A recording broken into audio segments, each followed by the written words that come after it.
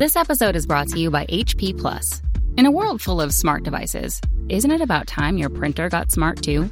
Now printing is smart with HP Plus, and the HP Smart app is how it all happens. You can print from your phone with just a tap, no matter where you are, even from your garage/home office/yoga studio. Huh, that is smart. HP Plus. Learn more about smart printing at hp.com/smart. This episode is brought to you by PayPal. These days, choices are everywhere. Like, for instance, the milk in your coffee. Would you like it from a cow, a nut, a tree? Everyone wants options. And now your customers have a new option in the way they pay with PayPal in person. Just generate your unique QR code in the PayPal app for them to scan and start accepting PayPal in person today. Learn more at paypal.com/us/getQRcode.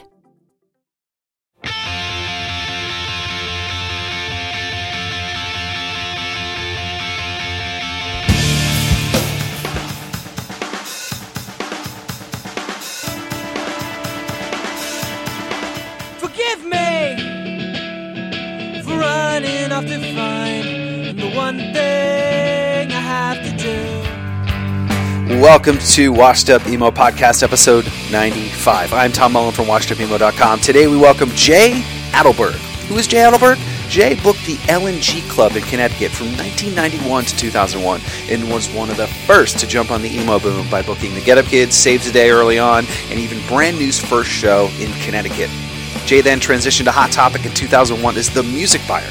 Simply, if you bought music from Hot Topic from 2001 to 2012, he was responsible. He talks about the changes Hot Topic had to make over the years, how he learned from his own mistakes, and when he knew it was time to leave the company. This episode is really about going with your passions, wherever they take you, and doing what you think is right. This is episode 95 of the Washed Up Emo Podcast with Jay Adelberg. So I actually, I got into this. The G had been around before me. Like it was, I think Scott Magruder, the old owner, I think he took that place over in the early 90s. It's definitely around in the early 90s. I got involved in the scene in Connecticut in 1991. And then in 1993, we opened a DIY club up closer to Yukon called Studio 158. And so that was really the epicenter for all things DIY punk rock in Connecticut from the time that it was open, so from 93 to 95.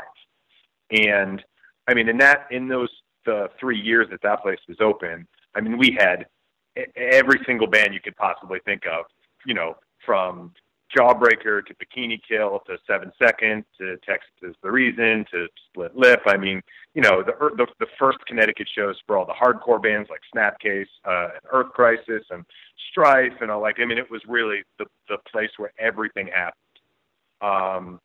That place closed in 95, and I then was kind of out of the scene for a little bit. I had been playing in a ska band at the end there. And then stopped doing that and spent a couple years not involved.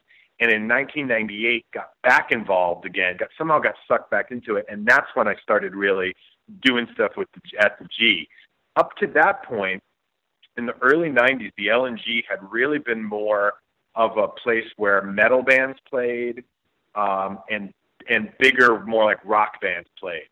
So there wasn't really anyone doing true DIY shows there in the early 90s. And then I started to do shows there. I had done some ska shows there in the mid-90s, but other than that, it was that's where Biohazard would play. Like a lot of metal bands played their earliest shows there in Connecticut too. So in 99, my first real show back was like in the spring of 99. I booked Hot Water Music to play there. And the owner had known me, Scott had known me because of the ska shows I booked there earlier, like in the mid-90s. And that was the time when ska in Connecticut was really big. He was really big all over the East Coast. So we were doing 1 or 2 shows a month there, and almost all of them were always, close to capacity. So he trusted my judgment when I told him I wanted to go back to my roots and start booking more kind of, punk and hardcore and post-hardcore related type things. So the first show I did was in the spring of '99 was Hot Water Music, and that was right off the bat. I mean, that was, I think, right before No Division came out for them. And they were already huge and people were into them, and that show did really well. And then from there, because I had done it with the booking agency that booked, Hot Water Music, she then offered me the Juliana Theory right after that. And that was like, they were still not really a thing yet. Like I think their first record on Tooth and Nail had maybe just come out, but no one really knew what they were all about yet.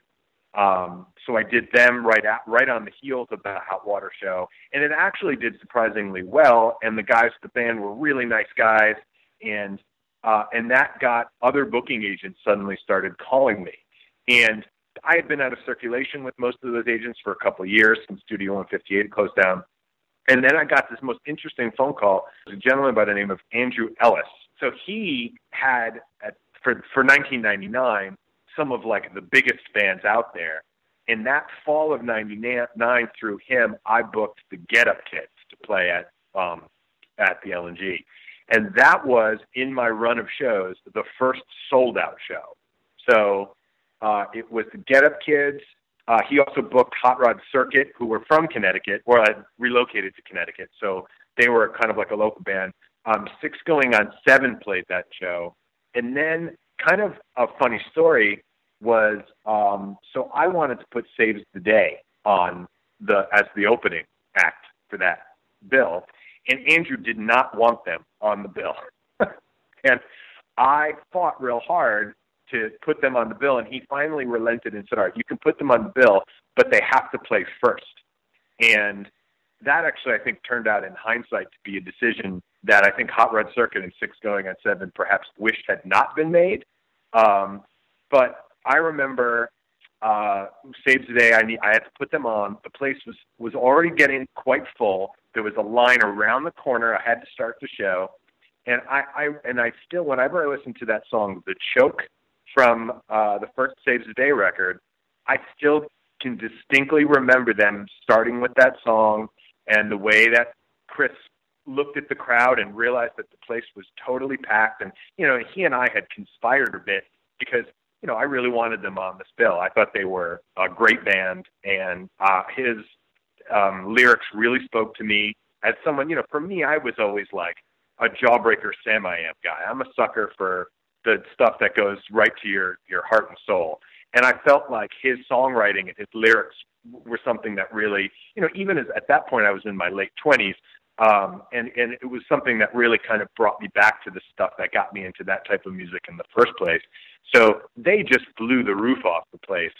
And there was very little Hot Rod Circuit and 6 Going on 7 could do after that to top it. And I remember it was like a huge high, and then it was this lull in the middle of the show. And I like both of those bands. Hot Rod Circuit are still one of my all-time favorite bands, and those are great dudes. 6 Going on 7, I never really got to know them all that well. But it wasn't until the Get Up Kids finally got on stage that the energy finally came back in the room. And another kind of funny, distinct thing I remember was that they had just put out that record, Something to Write Home About.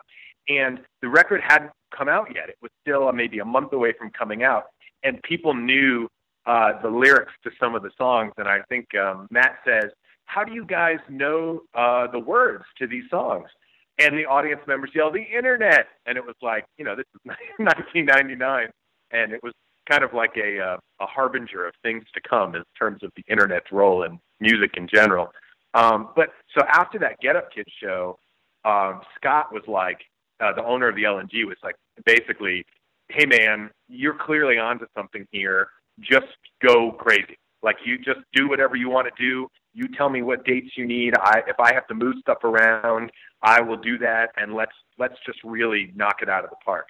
And from there on out, it was, you saw some of the flyers of the shows, it was, we did in those from 99 to 2000. We did at the drive-in, and we did Great, and we had the Promise Ring and Jesse Brazil, and and I got to book in that period every single band I ever wanted to book except Jimmy Eat World. I never got to do Jimmy Eat World, and I loved them. And Clarity was by far my favorite record of 1999, and it really bummed me out that in that period I never got to book them in there, but I got to do everybody else. And we even did a few other, we had a Veil came back, and Mr. T Experience came and played. And, so it was like I got to do a lot of things that were kind of more closer to my roots, and then a lot of things that were definitely more in that kind of indie emo front. And, I had Death Cab for Cutie there as the opening band on a 5-band bill. I think it might have been their first or second time coming to Connecticut, and they played with a motley assortment of, and Hot Rod Circuit was the headliner, which made sense, but like the Up on In was on there, which was Zach Barocas from Jawbox's kind of weird free jazz fusion band, and I think the Explosion might have played that bill, and it was definitely like a weird kind of motley assortment. But Death Cab were I think the Damn Personal played that bill as well, but it was, it was amazing because there were only a few shows that were like stinkers out of all of them. For the most part, I tried to be very curatorial about the shows that I put on, instead of just saying yes to everything that booking agents threw my way. I tried to really make sure that the shows were tailored to the stuff that to make them all. And because of that, that's how I ended up with a lot of those kind of superstar stacked bills like that. Get Up Kids, Hot Rod Circuit, Saves the Day, or a kind of some of the bills of that sort, where I know people look at the flyers now online and go, "Holy shit, that band opened for that band at the time," or like the first time I remember it was the end of '99, the December it was Christmas break of '99. I did a Piebald show and Piebald were one of my favorites. They came and played. I probably did them 6 or 7 times through those 3 years. Those dudes are totally great dudes. They always brought a good crowd and a lot of energy to the G. And I'm still in contact with Travis to this day. I lived in LA for a while, and he lived in LA at the same time, and our paths would cross. We even jammed a couple of times, with the hope of maybe doing some musical stuff. But I don't think my style fit what he wanted to do, so it didn't really work out. My drumming style didn't quite fit what he was doing. But so out of that, on that Piebald bill, it was like Lazy Kane, I think, played, and Hot Rod Circuit, and Newfound Glory was at the front of the bill. And this was like on a Monday night during Christmas break in December, and I distinctly remember there were like 200 kids there at the show, and after Newfound Glory played, about a third of the crowd left. And I remember going, okay, that band is on something, and it was like they came back and played every 6 months for the next 2 years, and every time it was like bigger and bigger and bigger until the point where they outgrew the G, The underground scene was getting big, and just like you said, it kind of outgrew certain venues. By 03, 04, it started to, it permeated mainstream media. It wasn't like these bands were, they were still probably huffing it and not making that much. Or they're still obviously not huge, but in terms of the scene, they were. Oh yeah, for sure. It was weird because I was involved in the scene. Like there's like the BC kind of AD kind of year was really 1994.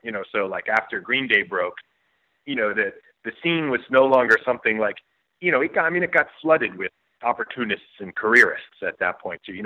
If you got into punk rock in 1992, it was because you wanted the opposite of those things. You didn't want to be on MTV. You didn't want to be on the radio. You weren't trying to be on the cover of Spin. You wanted the opposite of those things. And after Green Day, you never knew anymore. It was like you had bands like, I remember feeling a distinct anger towards the band Taking Back Sunday, because I felt like that, they basically went from playing and, practicing in their basement to having a record deal and being on MTV. And it felt like they got to skip the steps where they paid their dues. Now, I don't necessarily know for sure that that's the case with them, but it certainly felt that way at the time, that bands were not, that there was a different path. I mean, I booked right at the end of my time booking shows before I moved to California. I booked Brand New's first show in Connecticut, and they had sent me their demo, and I remember thinking that Jude Law and the Semester Abroad song was particularly good, and I booked them as the opening band for, what the hell were they called? They were called Autopilot Off. Do you remember them at all? Yes, I do. Yeah, they were, and so they had originally been called Cooter, I think. Yes, that was both horrible names, but better than Cooter. Yeah.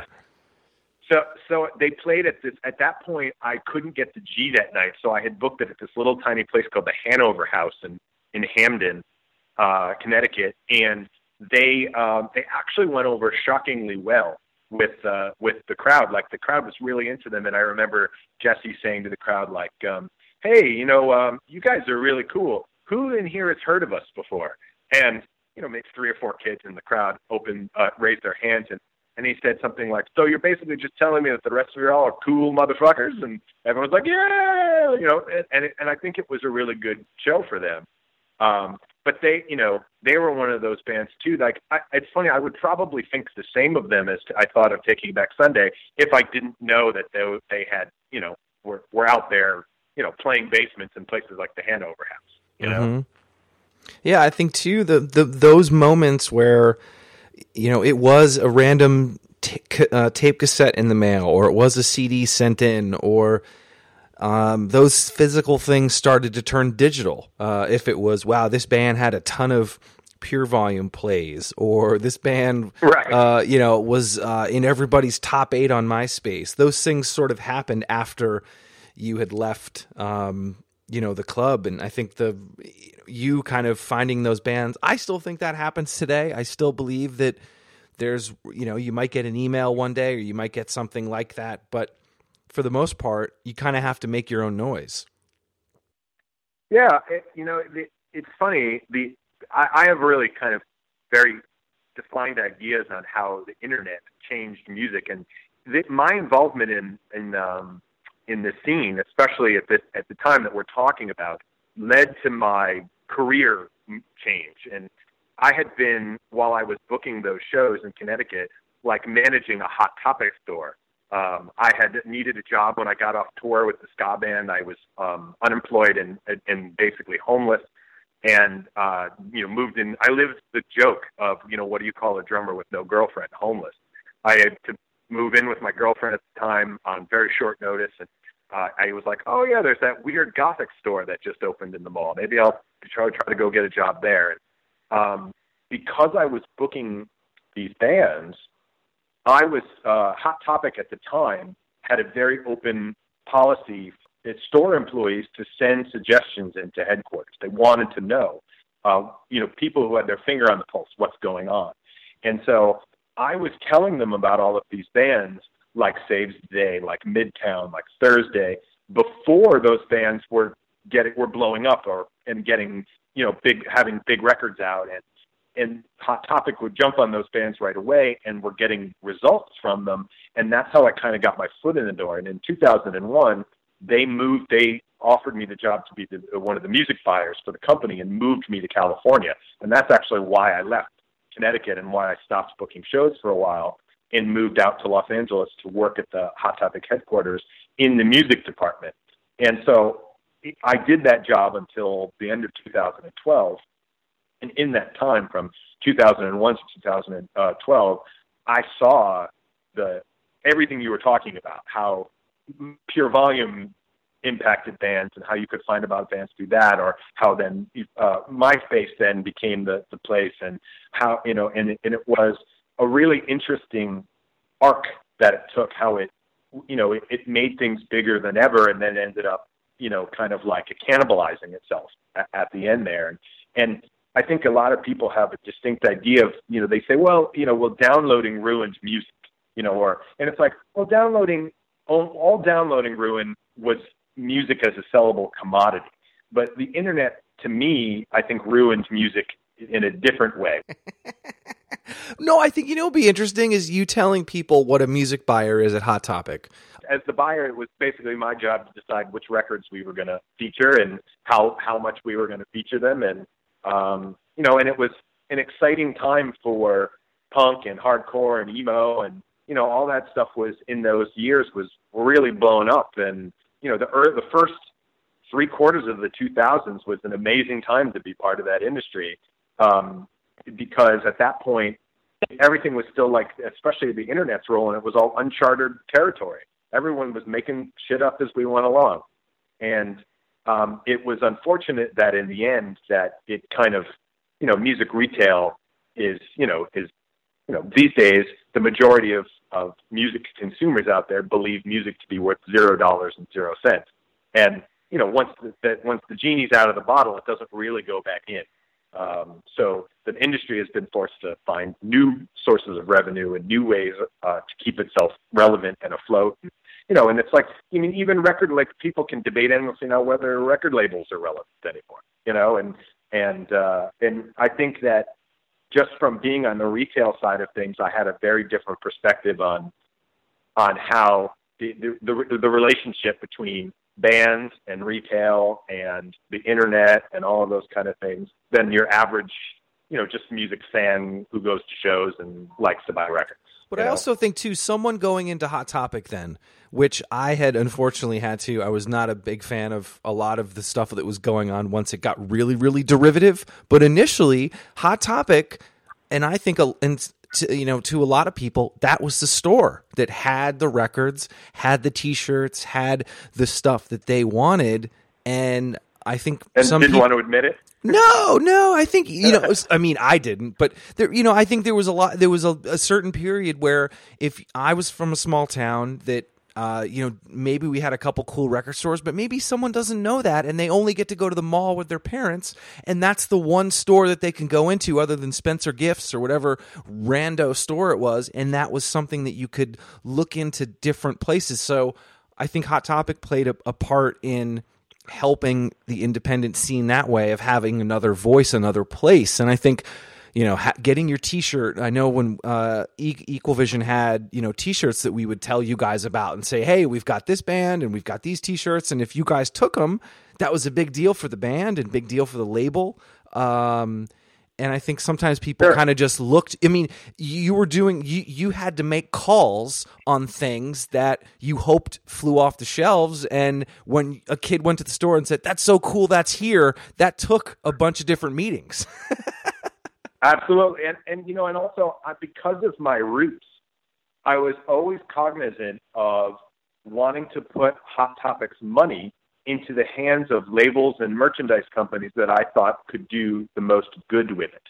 I always made a concerted effort to do things like, I wanted to support Hopeless, and I wanted to support EVR, and I wanted to support Trustkill and Ferret and No Idea and all of those labels and distributors and I had a great relationship always with Vic over at Revelation, and because the guys at Lumberjack, because I felt that by putting money into their coffers, those were labels that were in a good position to go out and support their bands better and find more bands and help the scene grow.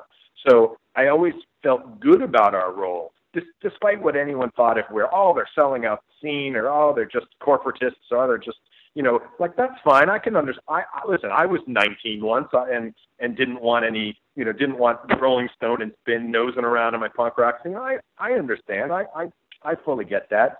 But I think that you and I had different perspectives because we were part of the business machine and knew how things really worked and knew how a copacetic relationship between something like Hot Topic and Equalvision could not only be great for both of our entities, but for the bands, for the scene in general, for the kids. It's like, people always would complain. They would say, well, I don't want my favorite bands to sell out, but I want them to be able to come on tour and be in my town 2 or 3 times a year. It's like, well, you can't have it both ways, buddy. Which way do you want it?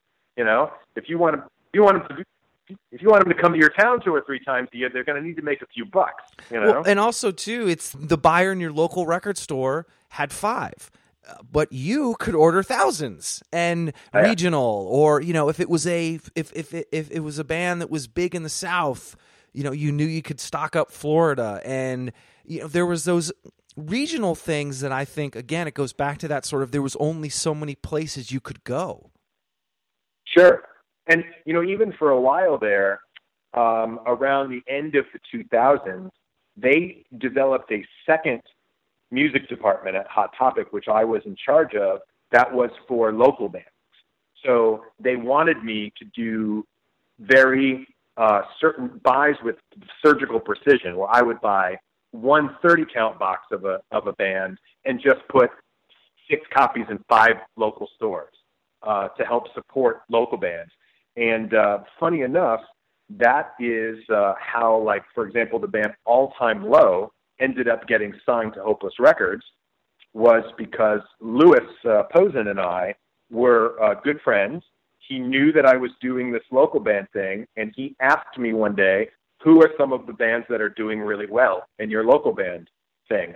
And All Time Low had been doing great in Maryland. I couldn't keep the CD in stock. It was flying off the shelves. And lo and behold, 6 months later, they were on Hopeless Records. And so it's, that in itself, too, I think, showed that Hot Topic actually, I felt, largely had its heart in the right place in doing those things. They genuinely wanted to be part of the catalyst of what made local and regional music scenes grow and thrive. The other thing I thought maybe people don't know, and when I went to the headquarters, was the mock stores. The stores that you had that were, either a new design or a new way of showcasing merch or whatever it was. And it was fascinating to see the mock-ups because, you see the store and you're like, well, that just happened. And I think that was an interesting thing for me to see, is that how much thought, and it's the same thing with grocery stores and the same thing with any store, but it was funny when it was like a sort of a punk rock place doing that as well. Right. Yeah. Well, I mean, they, in the late '90s, for example, everything was really goth. It was Marilyn Manson and Nine Inch Nails were selling millions of records, and so there was the store design with the gates and the chandelier and all that kind of stuff. But by 4 years later, Marilyn Manson and Nine Inch Nails were not the thing anymore, and it was much. It was like became suddenly it was all of the bands with swoopy haircuts and dudes in girls' pants, and every band was bleeding and dying. So it evolved. They were very cognizant of their evolution, and it always caused revolt amongst the customer faithful, but it was smart on the part of the company to do those things and to always be thinking about what the next look and the next concept was, to try to stay. If you're a store, if you're called Hot Topic, well, you better have your finger on the pulse. Otherwise, it's false advertising, bud. Yeah. What other things? You kind of, again, the time there, 2001 to 2012 was an interesting arc because you were kind of right there as it broke a little bit from the scene that you were involved with, and you kind of carried through. And to 2012, what were some other things that sort of happened, or things that you didn't expect? Well, the biggest thing I didn't expect was, I think, what in my mind, it really precipitated my leaving of Hot Topic, which, I was always, I'd like to think I had a little self-awareness. I knew that it was important for the person in that position at Hot Topic to be young and hip and have their finger on the pulse and be real into what was going on. And in around 2008, there was a number of things that culminated that drew into question how long I could continue. And when the economy really shit the bed in 2008, the music business was already on the ropes at that point. The things were just not, physical music just wasn't selling the way that it had been selling. And at that point, when things started to suffer, Hot Topic made some particularly egregious decisions, and they brought in some senior level management who really changed the identity of the store. And there was they were the ones who made the decisions to start doing things like carrying Justin Bieber and Lady Gaga, and Taylor Swift, and expanding out what the music selection was, and a lot of it was because Twilight got really popular. And it was funny because to me, Twilight seemed to be a natural thing for Hot Topic. Or what? It's a teenage property about vampires? What's more Hot Topic than that? But it started to bring in a much younger demographic into our stores. Our sweet spot had been like 15 to 20, and now suddenly it was 10 to 15. And so it made sense in that regard to broaden our musical palette, but it really alienated the core Hot Topic customers in a major way. And why not? And it was a very tough time to be there when that was happening, because I felt like we had for years said that we were, as a company, we stood for something. And then as soon as times were tough, it felt like we were willing to throw those principles out the window. And it's like, if you can't stick to your principles when times are tough, then they barely meant anything to begin with. And it really hurt my feelings. And not only did it hurt my feelings, but it hurt my passion for music in a big, big way. And I weathered the storm. And after a couple of years, I think Hot Topic kind of realized that they had damaged their brand tremendously. They canned those upper-level people who had made those decisions. They brought in some new people. But I think at that point, for me, the damage was done. And I never, even though I stayed there for about another year afterwards, I was never able to fully re-engage emotionally with what was going on. And also at that point, I was already in my mid-30s. I had long said Hot Topic should not have a 40-year-old music buyer. It doesn't do Hot Topic any favors. And I started to really kick into gear, like needing an exit plan. You know, I knew, plus the music industry having changed so much, I didn't want to try to figure out a new role. I just wanted to get out at that point. The damage was done with me, and I needed to go. I think, a lot of people don't realize that. A lot of people stay in their job for 10 years longer than they should, and they've gotten enough friends, and they kind of just sit there and do the same thing. And I think that was good of you to do that. And also Hot Topic, I hope, realized what you were doing and understood that. I think so. And luckily, I had a really, really good assistant, and I had groomed him to take over the position upon my departure, and that's exactly how it worked. And I would think also because I'll be honest, there was a 6-month period where about maybe a half a year before I ended up leaving, where every day I was sure they was going to be the day they would lay me off. Because I'd been with the company for 15 years, and I was making really good money, way too good money for the amount of results the department was producing at that point. And bless their hearts, they didn't lay me off, and I got to leave on my own, on my own accord. I found an industry I wanted to get into, and I handed in my notice, and I gave like a month's notice. And I had always said because I'd been there for so long, I wanted to high five everyone on the way out the door. That was to me the idea of like the best way I could possibly leave. And they literally lined everyone up and let me high five people on the way out the door on my last day. That is awesome.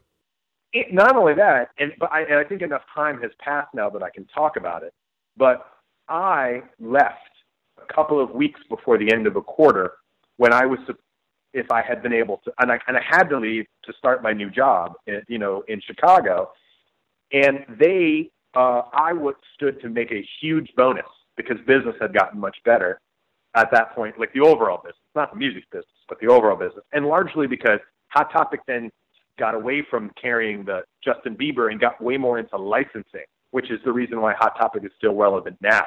They got way into movie properties and video game properties and anime and all that kind of stuff. And that's where they are, the space they live in now. That is the reason why the company is still doing well.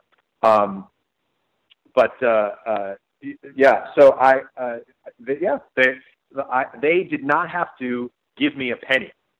And on my last day, the merchandise manager and the CEO pulled me into the CEO's office and said, "Look, repeat after me. You are a consultant here for the next 90 days. And I said, I am a consultant here for the next 90 days. And she went, great. And she pushed an envelope across the desk, which contained, about 80% of what that bonus would have been. They didn't have to give me a penny, and instead they gave me a giant check on the way out the door. And I appreciated that. And I gave that company 15 years, and I stuck through some pretty shitty times. And I thought that they did me a real solid on the way out the door. That and the high five thing, I got nothing bad to say about my personal experience on the way out the door.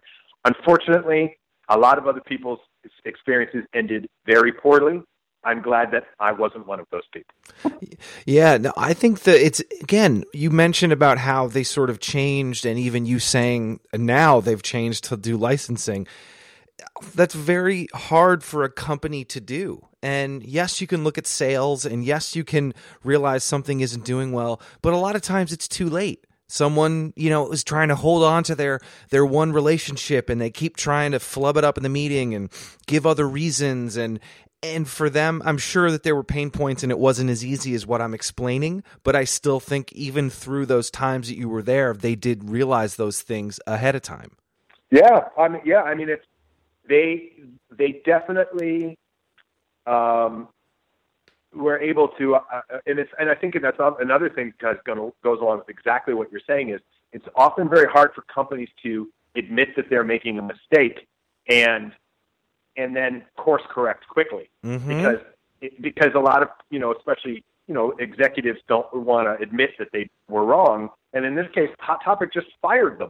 The two that made they were like, you're done. We're clearly on the wrong path. You guys are out of here. We're gonna get some new people in here and get this shit back on track. And I think we're very public about it too, in saying to the customer base, look, we understand the last couple of years we made some big mistakes. Give us a chance. We're going to try to make things right by you again. And that is also tough, Do you think will be places that people will congregate for, even if it's not music, just things? I mean, I still, the mall is still important, even though everyone's on Twitter or social media. The mall is still pretty important. Or the local store that maybe has the water pipes and some other stuff that, that guy might have a few things that me in my heart, I drove 45 minutes to a record store. And I didn't, I would, you send money in an envelope and hope something comes back. I know that sounds crazy to people, but it wasn't as instant. Do you still feel that those personal, physical connections at places will still be around? I mean, bless their souls, but there are still some out there, like that there are still small record stores that can exist, or, even a big place like Amoeba out in Los Angeles is a real good example of, that it's not dead yet, but it's, I think that one of the issues that compounds that is that alternative culture and alternative cultures, just don't exist the same way that they did when I was young. That were these goths, and a lot of alternative culture, whether it's hardcore or punk or goth industrial, requires like private, out of the way dark places to fester and grow. And the internet doesn't allow there to be any dark places anymore. There's no more privacy. And I think that allowed all of those cultures to get absorbed into mainstream cultures, which is the reason why it is tough for things like a real punk scene to exist the way that it did 25 years ago. You know what I mean? And the truth being said, I'm going to be 44 this year and hardly an authority on what's going on out there in the world. In 2017, I actually got back involved in booking punk rock shows in California for a few years in 2007, 8, 2009, and had a good time as part of the scene that embraced, like the kind of the fest, like those types of folks, a little bit older, a little wiser, a little more bearded, a little bit more cowboy shirt, a little bit more hot water music type thing. But it was nice to be part of a DIY scene again of people who didn't give a shit about trying to get on MTV. But since that time, I'm real disconnected, and my love of going to record stores is another thing that never really recovered. I don't buy physical music anymore. Like it pains me to admit that, and I don't know what bothers me more, that I don't buy physical music anymore, or that it doesn't really bother me that I don't buy physical music anymore. You know, like I pay $9.99 a month for Spotify, unlimited Spotify, and yeah, I'm glad the Split Lip record is on there. You know, I'm glad that Texas is the Reason is on there. It's harder for me, and maybe younger people are better at it, but it's harder for me to feel connected to a band without having something. And I don't buy that much music either. My vinyl is very, very specific to certain years and eras and bands, and if it's something else, I don't want it. I also live in New York, and I don't have any room. I do see some labels out there that are geared towards the younger crowd that I think are doing a good job of similar types of activities that the labels that you and I cut our teeth on do. So, like, I think that someone like Chris Hansen from what's his label called? No Sleep. That's right. Is that the name of his label? Yep. Bands like, I see a lot of effort being made by bands like Balance and Composure and Citizen and I think one of those that my old assistant used to turn me on to all these bands, and I really appreciate him doing it. And I think that for a long time, Craig at Rise Records was doing the same thing, really trying to help, especially because Craig is an older guy and my age, and he and I grew up on the same stuff, and both bonded over a mutual love of the melodic 7 seconds middle years, things like that. I think he's someone who gets it and has tried hard to help give kids the path to those types of connections that you're talking about. So it warms my heart when I see people like Chris and Craig out there doing those kind of things and trying to keep people engaged on that level, because I agree with you that it's important. It's part of the experience. It's part of what made it meaningful and part of our identity as young people and growing up in that scene. Maybe there's not that physical thing left, but I still feel like it's in the ether. I agree, and I feel similarly when I see it happen. And even though I'm kind of on the peripheral, I still follow enough of these entities on social media, and plus, I still love to listen to music, and I like to discover new bands. So, and I guess for a long time it was, like I said, my old assistant at Hot Topic, who for 2-3 years after I left Hot Topic, I'd send him an email every couple of months going, all right, what are you listening to? What do I need to know? Give me what pianos become the teeth? Okay, I'll look that up. Balance and Composure? Okay, I'll look that up.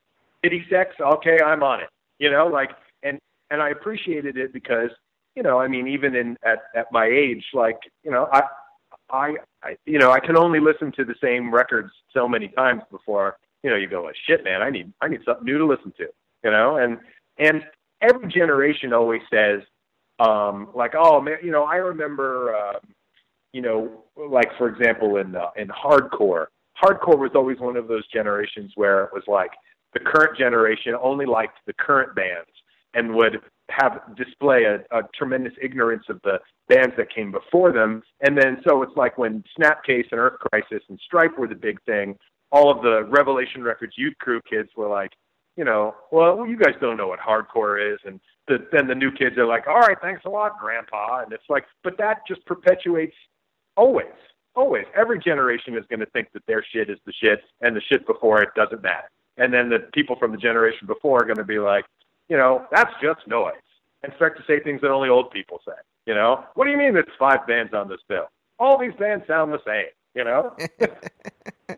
The one thing I say those things. Yeah. What do you mean the headliner goes on at 11?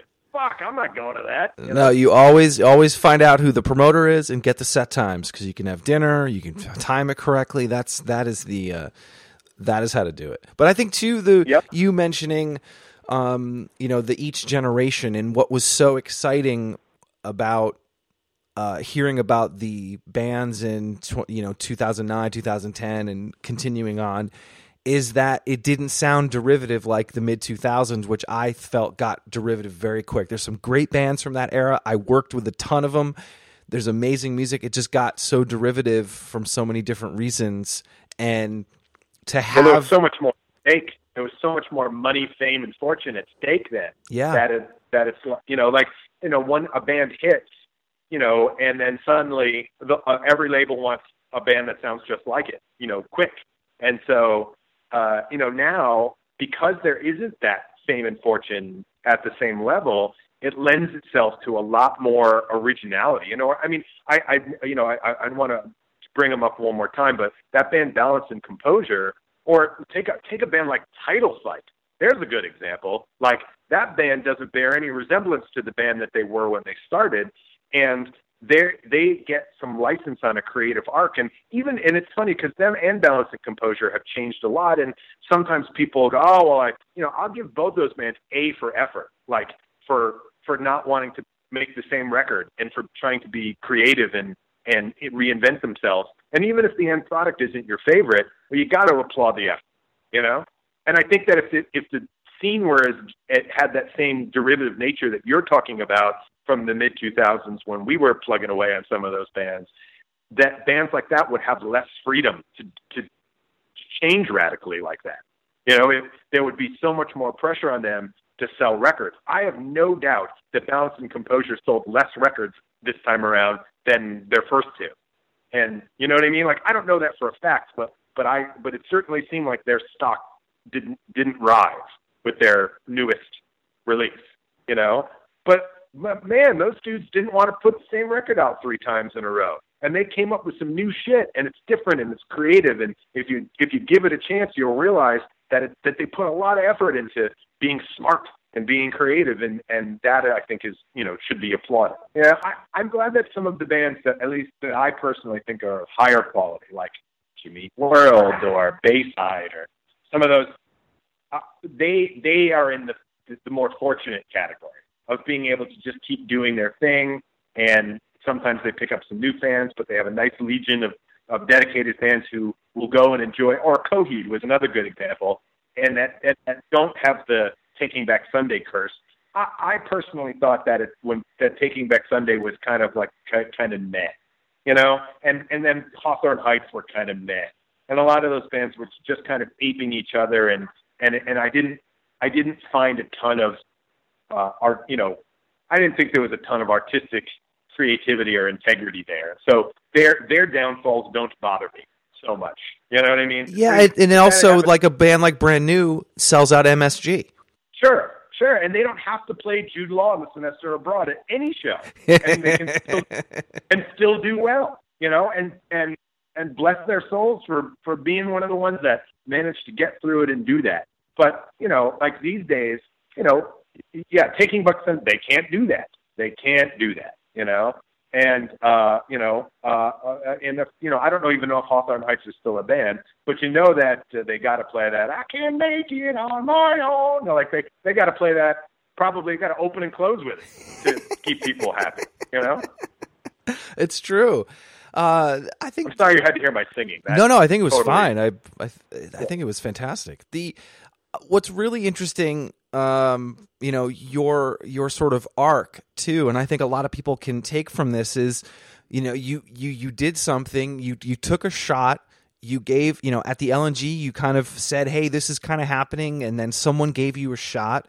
And the same thing, Hot Topic saw what you were doing, gave you a shot, you saw it.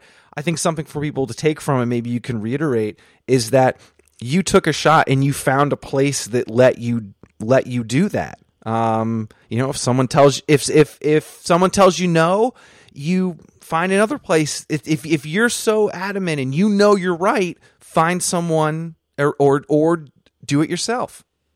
Yeah, I just wanted to, when it came to booking shows, I just wanted to book the bands I liked. That was it. I booked shows I wanted to see. I wanted to see Great, and I wanted to see Jets Brazil, and I wanted to see The Promise Ring, and I wanted to see At the Drive-In, and I wanted to see Saves the Day and the Strider and the Get Up Kids. So I booked them so I could see them. Luckily, other people liked them too. But, for me, it was, if I didn't like a band, I didn't book it. I would say no to the booking agent. I'm trying to think of one that I turned down. That was like a big, I wish I could think of one at the top of my head. That was, because I definitely turned down somewhere I was just like, yeah, that doesn't sound like a good time. You know, I think that I turned down booking Dashboard Confessional because I just wasn't feeling it. I was like, yeah, I mean, that's okay and all. And it's funny because in hindsight now, I actually think that I kind of enjoy some of that Dashboard Confessional stuff, and I really like Further Seems Forever. But I think I remember that Andrew Ellis was shocked because I turned them down. I turned down doing a Dashboard Confessional. I was like, that's just not really, I was like that, I want more, like, especially at that point too, like bands like Grade and At the Drive-In were doing really well. And I really liked stuff that had a voice that's fire. I really liked a little harder edge in there. Either that or it had to be The Promise Ring, and it was like, to me, that was kind of like, it was just didn't really fit into the pantheon of the shows I wanted to see. I thought, it was like, man, that sounds like it would be really boring. I don't think I want to do that. So the lesson is, do what you want. Hopefully people show up. Yeah. I mean, yeah, for sure. It's, and a lot of times too, I made mistakes sometimes at Hot Topic too, because I would be trying to feature records that I thought were awesome, but that didn't do well. Like, I remember there are two really distinct failures that I had of records that I just thought were the fucking tits, and they both were huge bombs, sales-wise. And one of them was the Lifetime reunion record in 2007. I put that in the listening stations across the country.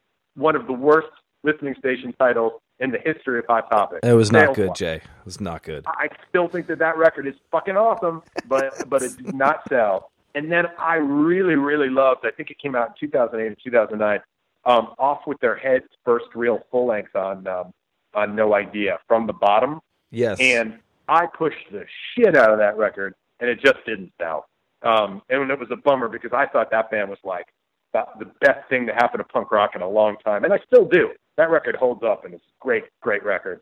But those two stand out as times where I pushed my taste too far into what would sell.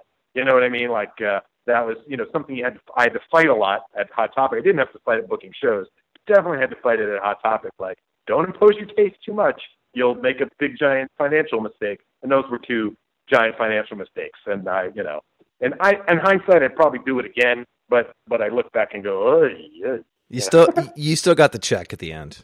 Well, unfortunately, I think Fueled by Ramen and No Idea both got stocked with some big returns on those two,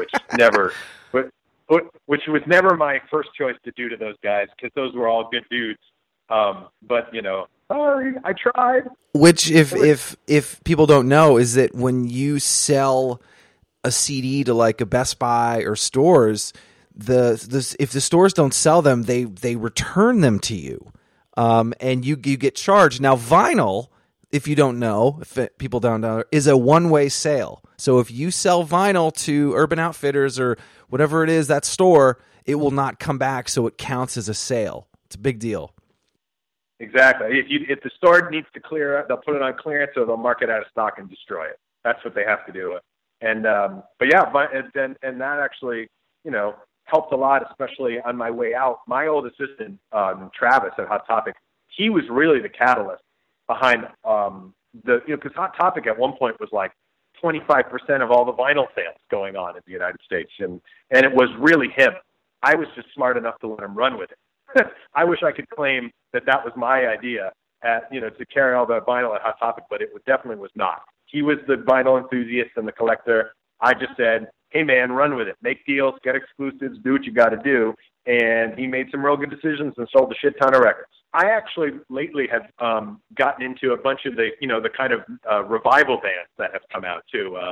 There's, that I liked that Everyone Everywhere band, and the band Football Etc. is from Houston. And they're also, I work for the professional soccer teams here in town, and they are season ticket holders for both teams. So our paths have crossed both in a musical context and in a soccer context. Jay, that was great. Awesome. I'm glad. I always fear sometimes that I ramble on, bore people with this kind of stuff. It is my pleasure. I'm glad. I love talking about this stuff, so I'm glad I got a chance to do it. And and I'm following all your stuff now, so I'll keep an eye out. And I love the some of the pictures, and I'm glad that someone is out there to document what was an awesome time in music, and that continues to thankfully influence new bands in good ways. Even today, it warms an old man's heart. Let me tell you.